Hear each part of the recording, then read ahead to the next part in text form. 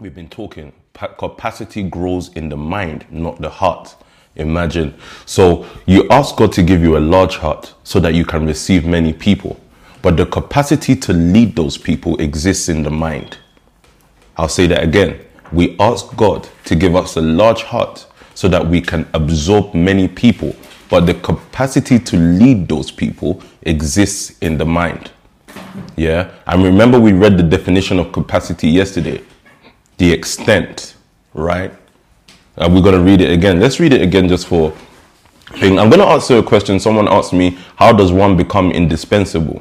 And I'm going to answer it online at some point today, or maybe during the word, but let's see how it goes.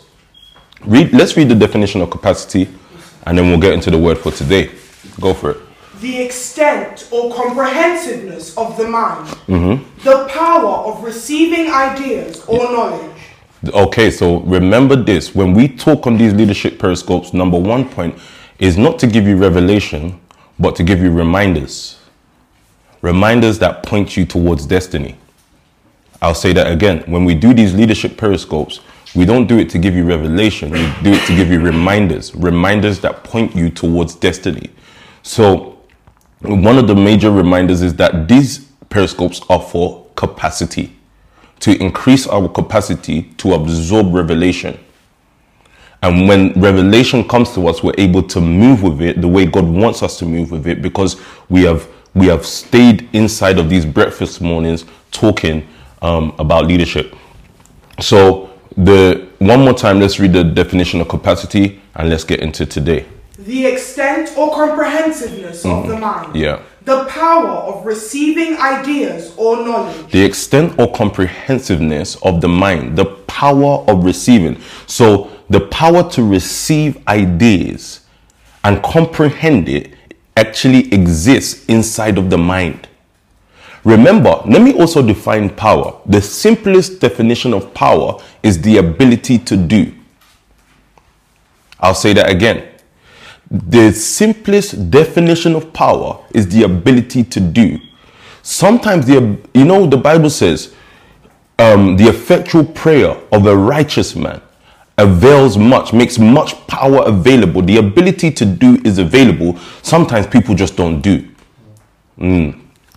Sometimes people just don't do. So that's the simplest definition of power. But let's move on to today. So we've learned about capacity, and we're going to increase in our learning of capacity. And I really hope you're ready for me this morning. I hope you're ready for me this morning. I'm going to move out of the mind a bit, and I want to talk to you about the word and conviction. I want to talk to you about the word and conviction this morning, but in two different styles. So we're first of all going to go to Matthew chapter 4.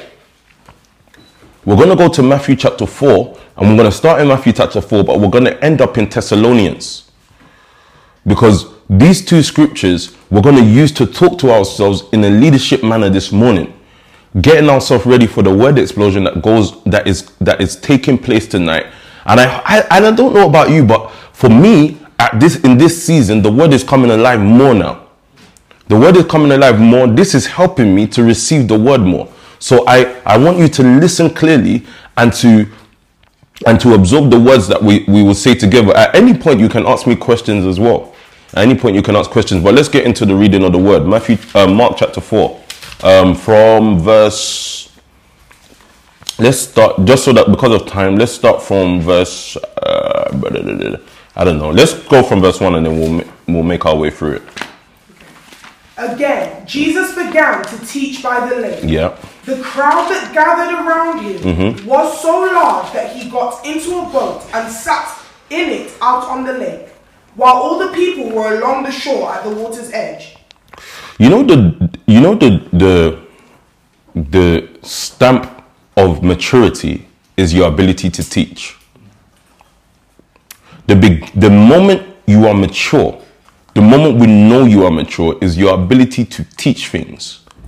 Jesus began to teach at the lake. How do I know this? Hebrews chapter 5 will tell us, by now you ought to be teachers. You see, so the definition of maturity is the ability to teach. So Paul the apostle was talking to the church, And he was saying, by now you ought to be teachers, meaning that you're meant to be teaching a generation how to live life by now. That is the definition of maturity. So how do you know somebody who is mature? Somebody who can teach. You know, I said this once before, and I learned this from watching leadership. Never shout at somebody for something you did not teach them to do. I'll say that again. Never shout at somebody for something you did not teach them to do. I've learned that from leadership. Yes, people expect you to know how to do certain things. That's not leadership. You have to teach people. I remember saying, I actually learned this that you got to teach people as if they're an 8-year-old child. Teach them simply, not because they're dumb, just because you need to rewire their learning process. So you teach people, but never shout at somebody for something you never teach them to do.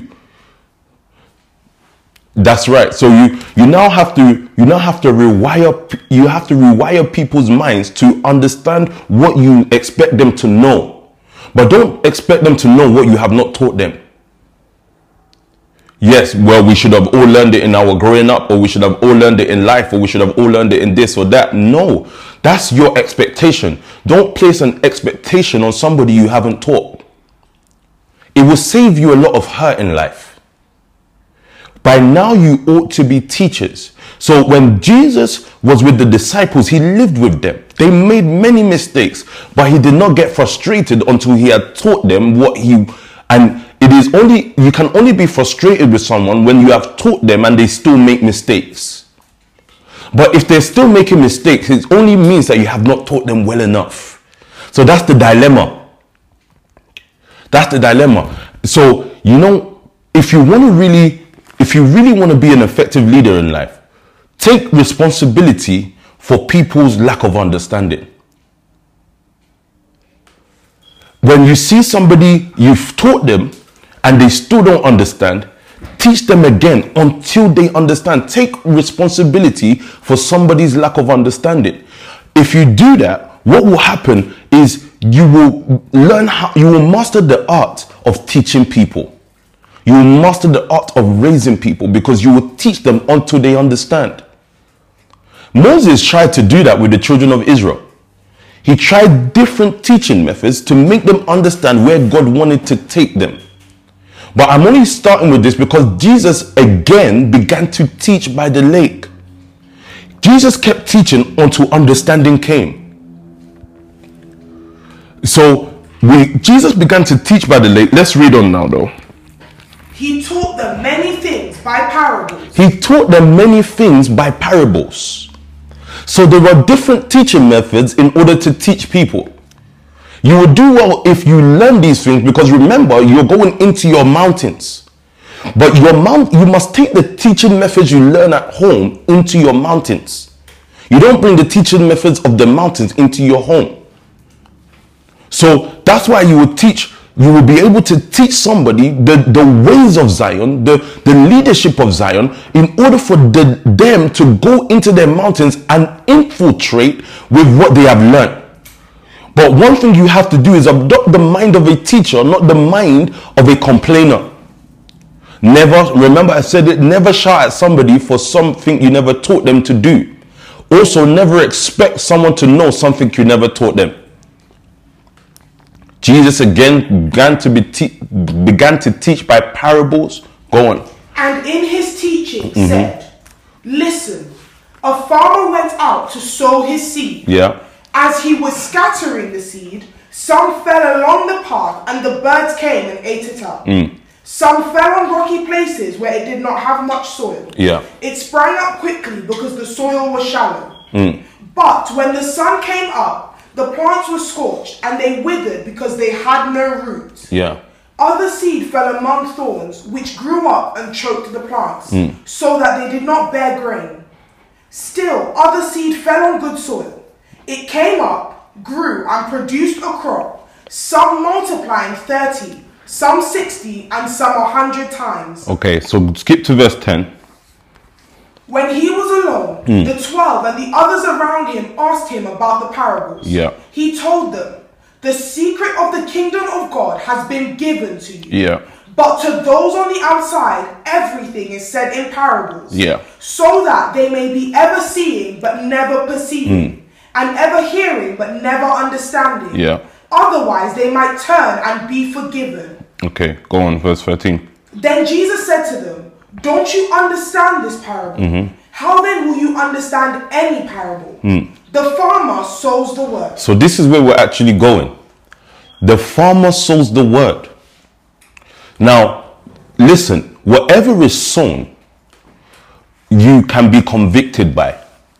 I'll say that again. Whatever is sown, you can be convicted by. What do I mean?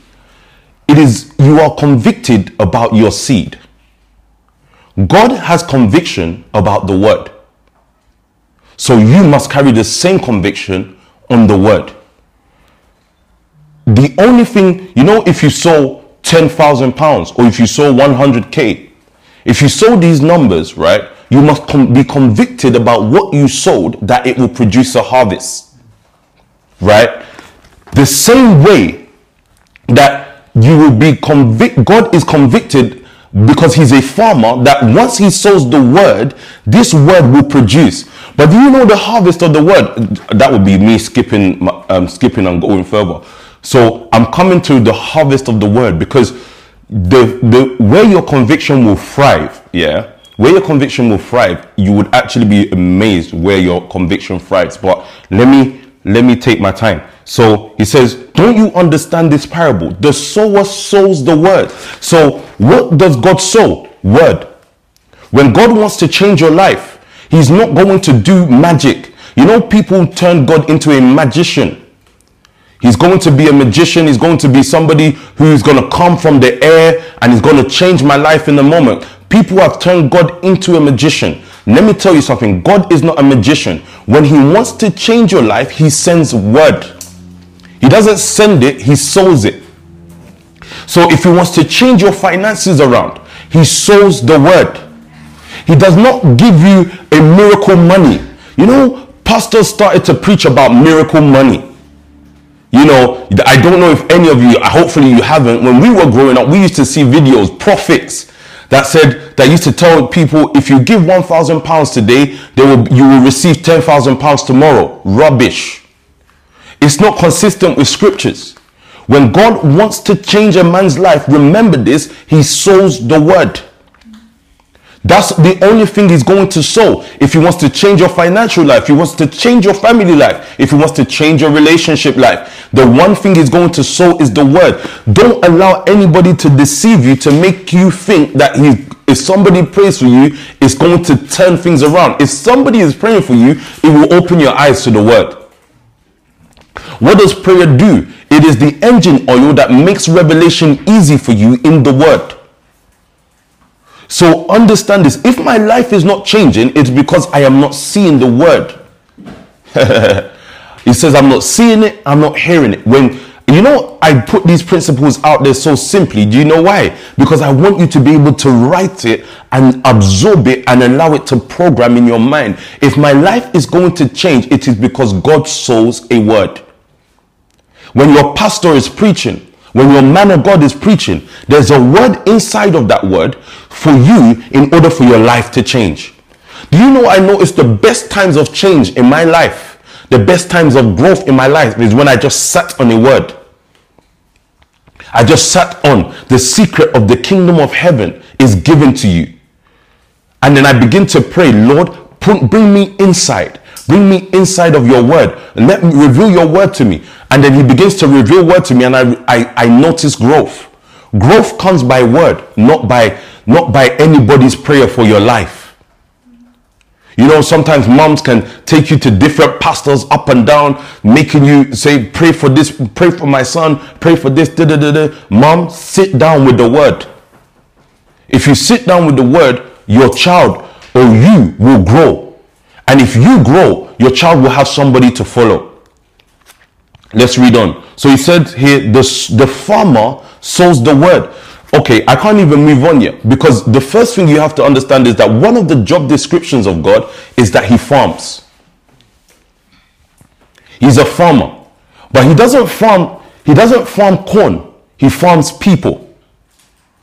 So God's intention for your life is to raise you, because I don't think any farmer plants something without expecting a harvest. If you become a millionaire today, it is God's harvest. So God forbid anybody telling you that God wants you poor. It is God's harvest to make you a millionaire, because he planted a word to change your finances around. I love it. Go for it. The farmer sows the word. Some people are like seed along the path. Yeah. Where the word is sown, as soon as they hear it, Satan comes and takes away the word that was sown in them. Yeah. Others, like seed sown on rocky places, hear the word and at once receive it with joy. Yeah. But since they have no root, they last only a short time. Okay. When trouble or persecution comes because of the word, they quickly fall away. What comes because of the word very quickly? Trouble or persecution comes because of the word. I thought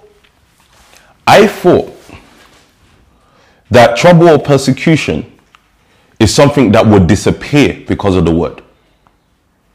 But do you know what I realized about God? When he brings a word, and you receive it, the next thing he will do is test your conviction. Listen, when God brings a word and you receive it, the next thing he will do is test your conviction. So he will open you up to trouble. A believer whose life exists without trouble has not received a word. I'll say that again. A believer whose life exists without trouble has not received a word. Trouble comes on the receiving of word. You know, you received that word and God said, and you felt that you heard that God said in your heart that he's going to prosper you. He's going to prosper you. And you started jumping up and down. You started jumping up and down with joy. Then all of a sudden, when you started jumping up and down, the next thing was trial. The next thing was trial. You received the word. But then you start asking God, why is this happening? Why is this, that, and the other things happening? No, don't ask why, because you should be praising God because you just received the word. The test of your word is trouble. The test of the word you received is trouble. It is not happiness. It is not good times. It's tough times. Yeah. Trouble and persecution was evidence that you received the word. Very correct. So remember this. Let me just even do it, because I've got two more scriptures. James chapter 1, you will know this scripture, but let's just go there very quickly. So I needed to get from that Mark chapter 4 that because of the word, trouble and persecution came. But you see, what happens to most people is that when their conviction is tested, they drop it. So if you're convicted about giving, I remember we had a time where many people were convicted about giving. Then opinions came to test your conviction and some people dropped it. They backed out. What happened? Trouble was too much for them. So they received the word of giving with joy, but when the trouble came, they backed out. Let's go to James chapter 1. Let's read James chapter 1 and see what it says. Verse 2. Go for it. Consider it pure joy, my brothers and sisters, whenever you face trials of many kinds. It says, whenever you face trials of many kinds, consider it pure joy. I'm going to merge these two scriptures. The word, the trouble coming because of the word, and the considering it pure joy when you go through trials. Let me tell you something. What is the evidence that you have conviction in the times of trouble? Joy. It is nothing else. Joy is the evidence that you have conviction in the times of trouble. You know, you can see sometimes that somebody is going through a problem. Said, this one is going through mad problem. You can see it on their face. You can see that they're going through, or somebody is upset. And you know those people that you have to ask them, what's wrong? Are you okay? Are you okay? And they're like, yeah, I'm fine. And you're like, but we can see you're not fine. Because if you was fine, there wouldn't be this glum look on your face. You say, are you all right? And then people keep coming in, and then they have the audacity to say, why is everybody asking me if I'm okay? Because you don't look okay. Joy is the evidence that you carry conviction. This joy has expression called happiness. It has expression called stability. In joy is stable mental health. Remember that joy is the evidence that you carry conviction, but we'll get there. Consider it pure joy when you go through various trials, yes?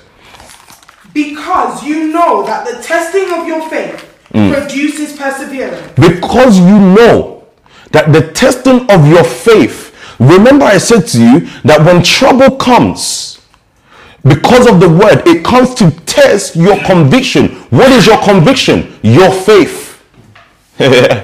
Your conviction is your faith. The fact that you have faith that if you give, you will see harvest. That's a conviction, your faith. The fact that you're convicted that the word is all you need in order for God to raise you, your faith. Your faith in prayer, your convictions. Your convictions are the things that will be tested. Sometimes people can drop words. Said, all this thing you're doing, do you know that when it fails, I'll be here? That's what people will say to you. But you see what happens? God will then make something intentionally fail, so to see whether you're really convicted about what you're doing. The conviction you have in business, the conviction you have about where God is taking you, your career, the conviction you carry. So now it says, so my faith is my real conviction. But I'm still going somewhere. I can't really stop until we finish these. I can't really go until we finish these Bible readings. Go for it. So knowing that the testing of your faith, but we need it in different translations as well. NKJV. Go for it. My brethren, count it all joy when you fall into various trials, knowing that the testing of your faith produces patience. But let patience have its perfect work, that you may be perfect and complete, lacking nothing. So the testing of your faith produces patience. But what I want to do today is actually just stick with the test.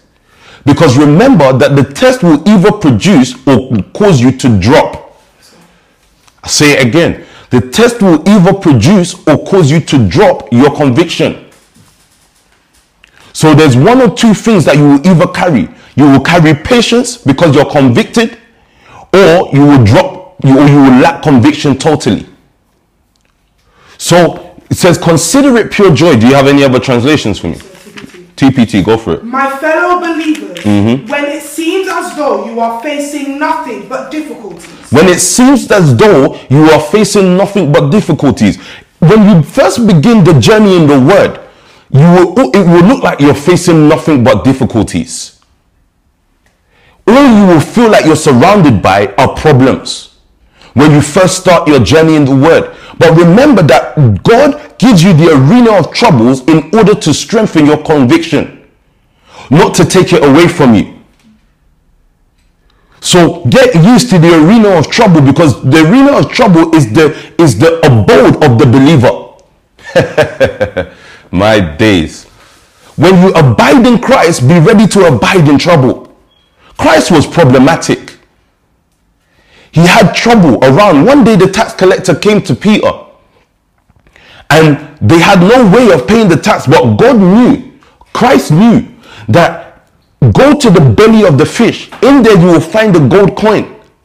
So Christ existed around or floated around trouble. People are usually afraid of trouble. The believer, the person who believes in Christ, the national, should not be afraid of trouble. In fact, when they see trouble, they should know that it's time to increase in joy. So this is another assignment for you. Count the troubles you have. Sometimes when I was growing in the faith, And I'm still growing in the faith, by the way. But when I was growing in the faith as a baby, as a child, do you know what I used to do? I used to make troubles for myself. Sometimes I would make the trouble of, I want to sow 1K. And remember I said this yesterday, if a YouTuber can go on YouTube and say tell you what to do with 150K without any qualification, I don't think they have a financial qualification. They're just somebody trying to forge a destiny for themselves, right? If a YouTuber can do it, let nobody tell you that a pastor cannot tell you how much is right to sow.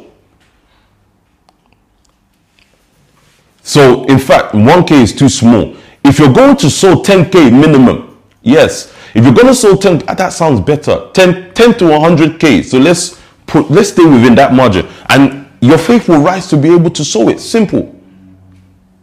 So it says if you're going to sow 10 to 100K, yeah. If you're going to sow 10 to 100, I don't even remember why I was saying 10 to 100K anymore. Yes. So I used to make trouble for myself, and I said I want to sow 10 to 100K.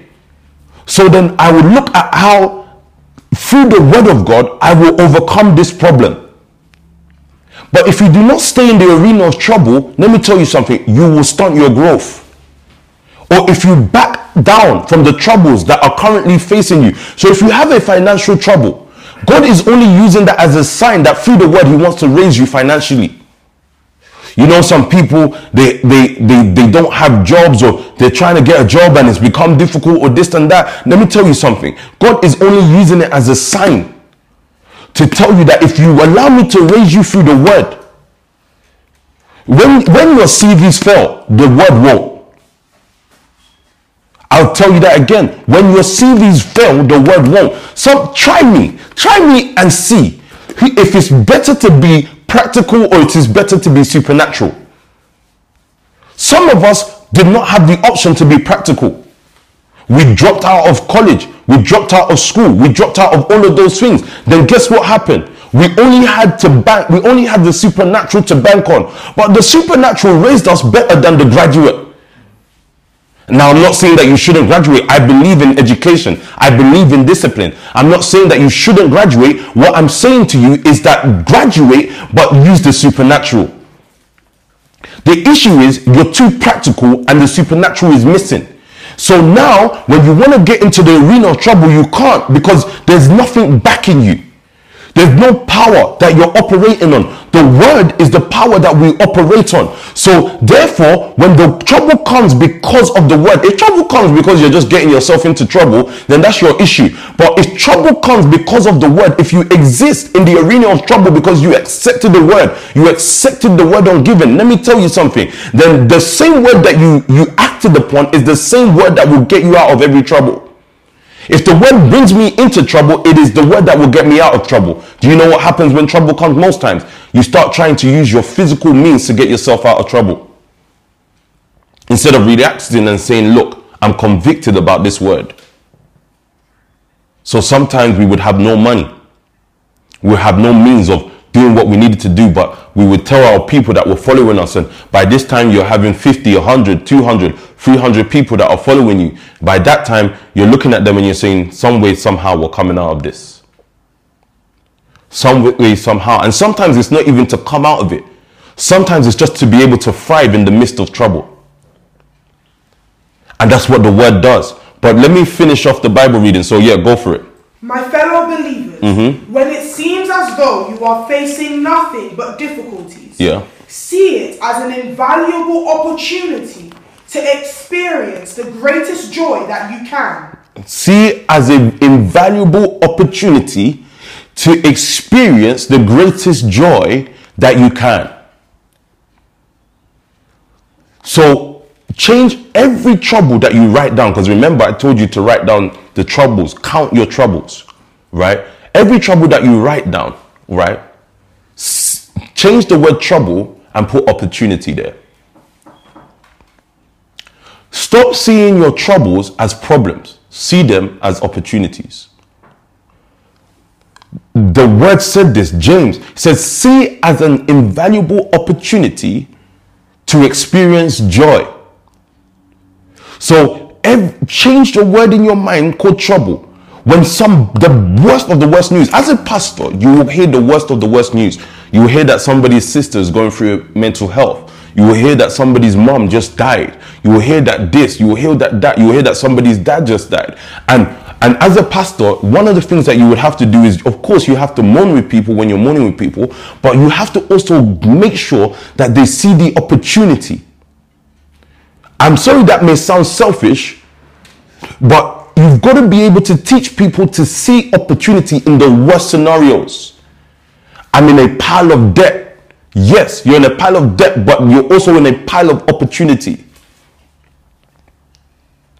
You're also in a pile of opportunity. So guess what? It is the person that has adverse circumstances in their life that you can actually really speak to. People that just live normal average life, everything is okay, they're working towards getting themselves on a property ladder, they're not going to become anything but normal.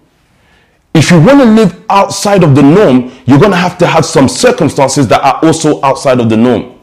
New problems, new opportunities, new people. Honest to God. But if I were you, I would add new growth. I will also add new growth. So it says here, see every trouble that you go through as an invaluable opportunity to experience joy. So we've done that now. Let's finish this. We've got 15 more minutes. 1 Thessalonians chapter 1. And then I can speak to you.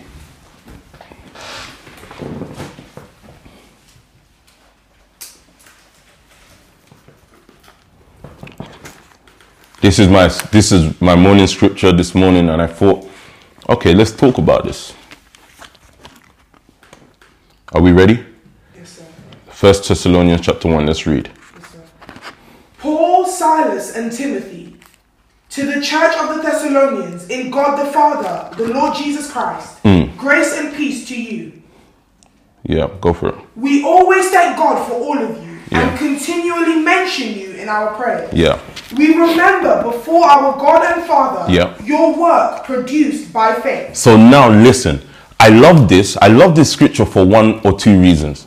It tells you what happens. Faith produces your work. Remember I told you about conviction. That the conviction that you actually carry is your faith. So now faith produces your work. The work produced by faith. So now some of you, right, had faith in the fact that you want to be a 1K sower. That was your faith. Now, do you know what some of you went and did? Because you knew that with your work, maybe you were in a job, it was not going to be enough it was not going to be enough to help you sow 1K. Do you know what some of you did? You started a business. Your work produced by faith. So someone says, is it right for me to do business or not? I'm telling you, it depends on what produces it. Your work produced by faith. So now, all of a sudden, you now have a business, whether it's going to be everyday cosmetics, or it's going to be this or that, or the drop spot, or the this or that, whatever business you started, but it was produced by faith, because the faith was not in the business, the faith was in the giving. Are you with me? So it says the faith was in the giving. You wanted to give, therefore you produced. Every believer that will succeed is because it is faith that, the same thing that would then move your finances from one thing to another is still going to be that same faith, that same conviction. The conviction of giving you have produced the work you now do. So yes, you may be in a professional industry, but you're also running a business because of the faith you have. So he said that we keep praying for you because we know your work produced by faith. He also said something. Go for it. We always thank God for all of you and continually mention you in our prayers. We remember before our God and Father your work produced by faith. Yeah. Your labor prompted by love. Your labor prompted by love. Look at the ingredients for you to become a total, if you want to look at it this way, a total beast. You want to become a beast. You want to become the best at what you do. Let your work be produced by faith. Let your labor be produced by love. Your ability to labor, when you want to be up all night, don't be up all night because of money. Be up all night because of love. when you want to show the work rate, let your work rate be prompted by love. So do you know the two things he began to talk about? Paul began to talk about. He began to talk about work and work rate. So people don't have work rate because they don't have love. Because anything you do must be, he says your labor must be prompted by love. And then there's one more thing he mentions. And your endurance inspired by hope in our Lord Jesus Christ. He says, and then your endurance. So he spoke about work rate, and endurance. 2 and 3 major things that one will need in order to be fueled and in order to fuel others. He says work rate and endurance. So he says your work was produced by faith, your work rate was fueled by love, and your endurance was inspired by what now? By hope. By hope. Wherever you do that, work produced by faith, work rate produced by love, endurance inspired by hope. Don't tell me the word ain't all we need in order to move forward in life.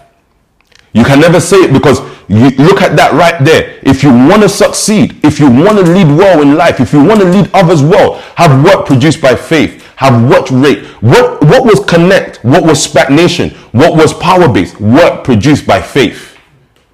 Somebody decided to open their home in order to teach people the word, but the word became a work. So why wouldn't your individual life, if you're able to word one after the other, after the other, after the other, why won't your individual life become a word that produced a work? So all the businesses I see today, from Trendy with Everyday Cosmetics, from Bethany with Dropspot, from Pastor Kwame with FSM, from Pastor LaBelle with Be Inspired, all of these were words that produced a work. And there's many more that I haven't mentioned. But these are words that produced a work. Produced by faith. Then you now have what now? Then you have work rate produced by love. So it's your love for others that will keep you in a certain work rate. So if there's no love, you will see people drop the work they're doing. And then look, what is your inspiration to endure? Hope. Hope. Raw Hustle produced by faith. New Gen Cypher produced by faith. But let's read on, because this is not even where I'm going. TPT, sir. Go on. For we remember before our God and Father, how you put your faith into practice. How you put your faith into practice. So your faith into practice is the work it produces. So when you hear James, I could go between Thessalonians and James all day long. When you hear James say faith without works is dead, it's almost like James jumped into the 21st century for a minute, took the word dead. So he's not saying that faith without works does not exist. That's what he's saying. He's not saying that, oh, you can have faith and you don't have works. No, faith without works does not exist, because faith is produced by work. Or no, work is produced by faith. So if you have faith, there will be a work produced. So it's easy to tell those that don't have faith. Look at the things that I remember. What can I remember now? Fical's word produced by faith. Trouble then that met faith produced work. Look at that equation. Trouble, Fical, the brother of Pastor Ebel, died. It met faith produced work. That's why we now have Fical's word today. Trouble that meets faith produces work. Doesn't produce a sad man or a sad woman. Of course, you mourn for the loss of your brother or your sister or your mother or your father, but it doesn't produce a sad man. It produces a work. Trouble that met faith produced work. So he says, read on. So he said, what was the TPT saying? How you put your faith into practice. How your love motivates you to serve others. How your love motivates you to serve others. Work rate. Remember, I told you that if you want to make the best business, find out how you can increase your value to others. If you want to make the best business, find out how you can put others' concerns above your own self. If you want to make the best business, find out how you can serve others. He said, how your love makes you what? How your love motivates you to serve others. How your love motivates you. So I'm motivated to serve others. If you really have love, you're motivated to serve others. You're motivated to serve. And some people's businesses were just formed out of love. The greatest, wealthiest men that we know today, some of them were just formed out of love. And the wealthiest men we're going to see that will rise out of out of this nation we call SPAC will be because of love. Not because of greed. They will just be motivated to serve others. Can I say something? A man's sin can be cancelled by his service to others. I can show you that from scripture if we have time. So he said, read from the work again. So you put your faith into practice. Go for it. How your love motivates you to serve others. Yeah. And how unrelenting is your hope-filled patience in our Lord Jesus Christ. And how unrelenting is your hope-filled patience in our Lord Jesus Christ. J.B. Phillips, please. Let's see this in J.B. Phillips.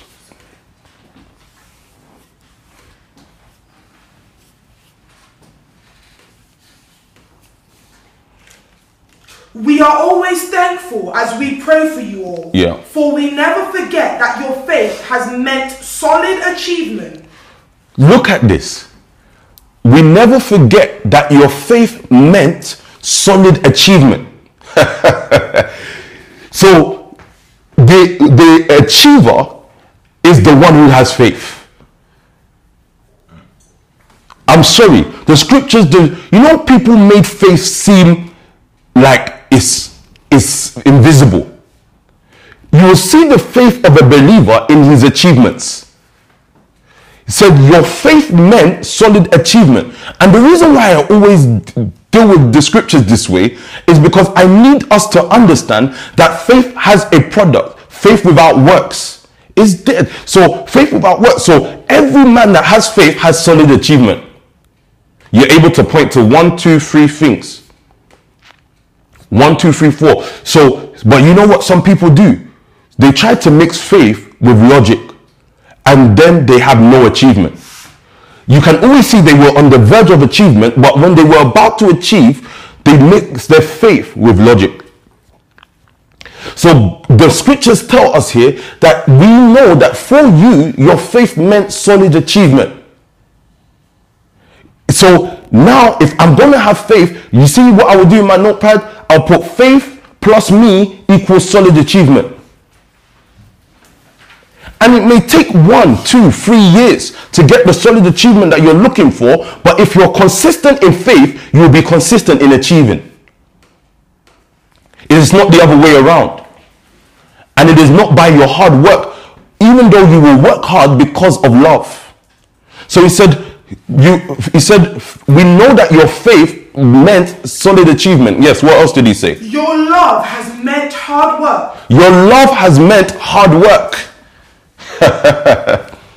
He began to define the meanings of what it means. So now how do you see somebody's love? They work hard for others. I remember when I started Zuriel, and do you know what drove me to make money? I wanted to give. I'm telling you, I can't get over it as well, but let me put it in. I remember when we talk about Zuriel, people don't understand. We didn't have an office. Pastor Lodi can tell you, we used to go to South Bank every morning. We used to do the interviews there. What was driving us? Our love to make money to help. Not for our own thing. People will tell you, and I'm not going to hide this, we were given 20K a month.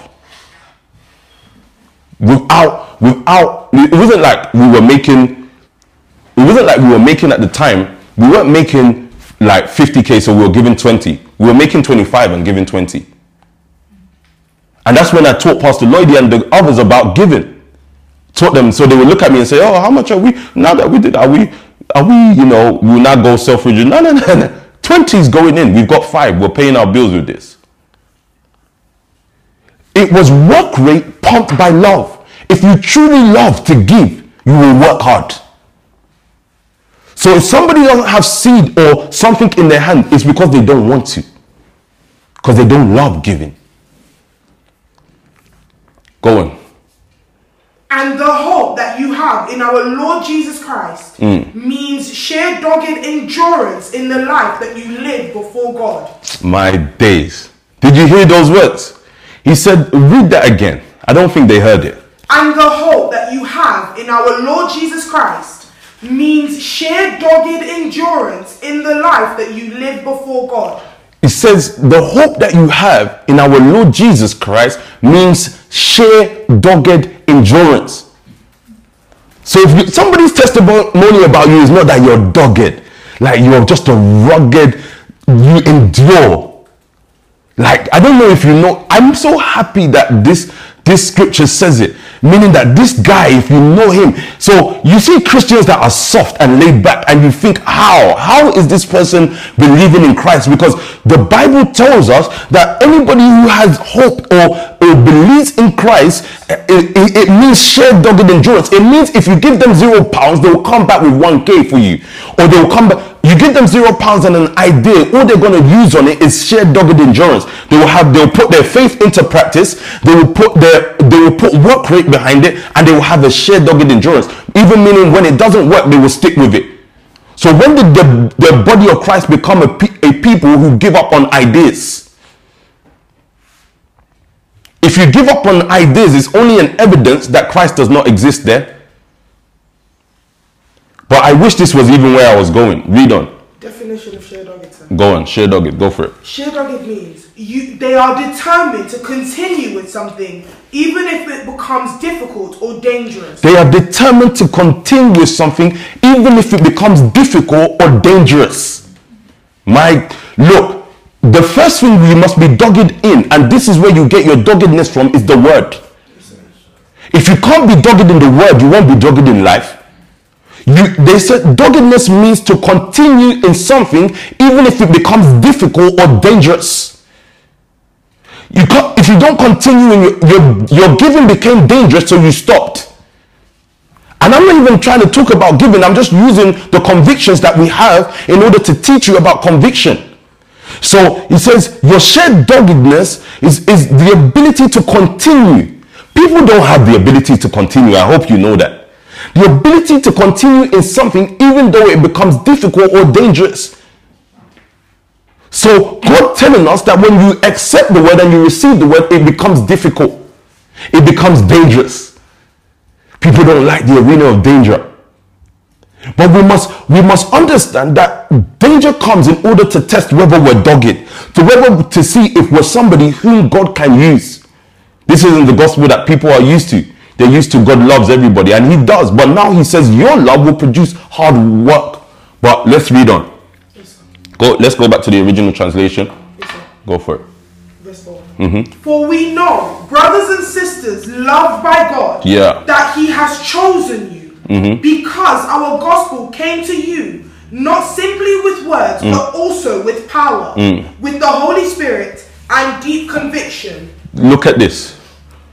The gospel came to them, not just with words, but with power, with the Holy Spirit and deep conviction. Convicted men that changed the world. They had deep conviction. What did it say? What's the verse after? Let me see what the verse after says. You know how we lived among you for your sake. Yeah. You became imitators of us and of the Lord, for you welcomed the message in the midst of severe suffering with the joy given by the Holy Spirit. So now, listen to this. Look at this. What did they do? Did they copy God? They copied Paul. They copied his way of life. So remember what I was saying to you yesterday. You want to be like-minded with somebody? Copy them. Copy how they react to situations. Said, I know P-Sam can behave like that. I know he's nice, but me, I'm a strong person. Nobody will get away with that with me. That's the problem. That's why you will never have the results that P-Sam has. Or Pastor Toby has, because you don't understand that if you want to, when these guys saw Paul and them, they imitated them. They started to talk how they talked. They started to behave how they behaved. They were imitators. They didn't carry their own opinions and then tell and say, oh, but I admire. You see, look, it's good to be an admirer of somebody, but even if you admire them, doesn't mean that you'll become them. In order to become them, you must imitate. So that, yeah, they can behave like that, and I know this and that, and I know, and you know, some people will even say, yeah, and I know what they do is right, but me. I say, so you just want to live in the realm of wrong. Imitate. Imitate the leaders that you think are worthy of imitating. I'm not even just talking about myself. Some people can think I'm not worthy of imitating, and I think you're not worthy of even being looked at, but that's the same thing. So it's like you just have to imitate whoever your thing is. So it's like imitate the leaders that you see in front of you, especially if they do what is right. He said, when Paul said to them, when you came to me, you imitated when you saw me, you imitated my way of living. But I wish I could, I'm running out of time, so I have to skip these points. Let's look at different translations. J.B. Phillips again. I love the J.B. Phillips. Go for it. We know that God not only loves you, but has selected you for a special purpose. He selected you for a special purpose. So what accompanies the selection for a special purpose? Go for it. For we remember how our gospel came to you, not as mere words, but as a message with power behind it. With power behind it, The effectual power, in fact, of the Holy Spirit. You know how we lived among you. You remember how you set yourselves to copy us. You set yourselves, oh my days, I love this. I love this. The greatness of leadership, the greatness of rising in life. Do you know what it starts with? Setting yourself to copy. You set yourself to copy us. Imagine they set, you know what it means to set, right? It's like a setting. They put their settings on, imagine you had a TV and you just said, you put that setting on copy PSAM. So you know what I always look at? I look at the young men under me if they're preaching, and I say, okay, where did they get this preaching from? I'm always going to be looking. I'm just looking. I'm seeing, where did they get this preaching from? Because this sounds like TD Jakes. I'm sorry. That might offend. He's a great man, whatever that means. But that might offend somebody. But I'm just saying to you, and I've never heard no one sound like TD Jakes, to be honest. But I'm just saying to you that, remember, you just set yourself to copy. You just set yourself to copy. So you see the things that I would say to you, let me tell you, I copied them from somewhere. I don't need to be my own great leader. I just need to copy a great man. Do you get what I'm saying to you? I don't need to be, you know, people try to forge or carve out their own greatness. But I would rather just copy people who are already great. Copy great men, you will get great results. It's as simple as that. So you'll be like, okay, so there are areas in which I need to fine tune in my copying. Because I know that in this area, somebody has already achieved great results. Don't try, you know, they say carve out your own greatness, work for yourself, this, that, and the other. Let me tell you, I say copy great men. And thank God that you have great leaders in the nation that you can copy. Go for it. Remember how you set yourselves to copy us, and through us, Christ himself. Through us. You copied us, and through copying us, you copied Christ himself. That's controversial, right? People will tell you, no, you have your own relationship with God. Man should not dictate the way that you behave. Man should not dictate what you do. Man should not... Tell man to shut up. Because the scriptures tell us that you set yourselves to copy us, and through us, Christ himself. And when he says us, he's talking about himself. He's talking about Timothy. He's talking about this. So what are we saying now? Your conviction leads you to copying.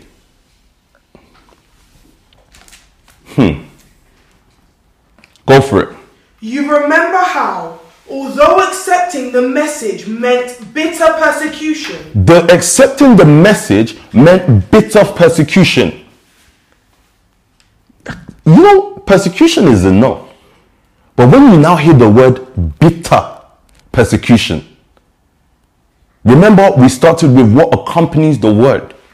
Trouble or persecution, right? Now, he said, you knew that accepting the message meant bitter persecution, but what happened? Yet you experience the joy of the Holy Spirit. But yet you experience the joy. What did I say needs to accompany your conviction? Joy. Or what did I say is the evidence that you are convicted? Joy. That in the midst of trial, in the midst of trouble, you have joy. Check your joy level. One more translation, message. Or yeah, message. Evidence of your conviction is joy. So when the trouble comes and somebody goes mad or gets down, know that they're not convicted about what they believe. They're not. They think they're convicted, but they're not. They don't really believe this thing. They see themselves as broke now, right? And they're down because of that. But that's how you know that they don't believe the words they are hearing. That's how you know they're not convicted about the words they are hearing, because the evidence of your conviction is joy, constant joy. Go for it. It is clear to us, friends, that God not only loves you very much, but also has put his hands on you for something special. He's put his hands on you for something special, yeah? When the message we preached came to you, it wasn't just words. Yeah. Something happened in you. Something happened in you, yes. The Holy Spirit put steel in your conviction. The Holy Spirit put steel in your conviction. Every time you hear the word, I've got 3 more minutes. Every time you hear the word, there's a steel added to your conviction. So the Holy Spirit put steel in your conviction. I need you to read on because of time. Go for it. You paid careful attention to the way we lived among you. You paid careful attention. So let me give you a trick. When you hear the word, pay attention to your leaders. The person you're following, whether it be a Pastor Sam, a Pastor Nikki, a Pastor Dami, a Pastor who else? Pastor Obi Onyeka, a Pastor Onyi. Now, when you hear the word, pay careful attention to the way your leaders live, so that you will see either the following of the word of God or the cracks in between what they preach and who they are.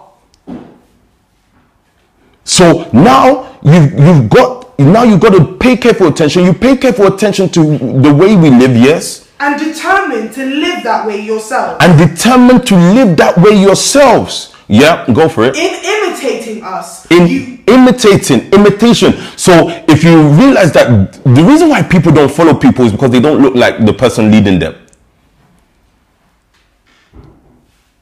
People will start to look like you when you look like the person they really admire. They're only entrusted to you. The minute you start to step out, they will go. I'm telling you. But go on. In imitating us, you imitated the master. In imitating us, you imitated the master. Go for it. Although great trouble accompanied the word, you were able to take great joy from the Holy Spirit. What accompanied the word? I'll end it on this. Although great trouble accompanied the word, you were able to take great joy from the Holy Spirit. Taking the trouble with the joy and the joy with the trouble. Taking the trouble with the joy and the joy with the trouble. The trouble with the joy with the trouble. However you want to take that, I rest my case. The evidence of your conviction is joy. Taking the trouble with the joy and the joy with the trouble. So look at your neighbor and say, I've got joy.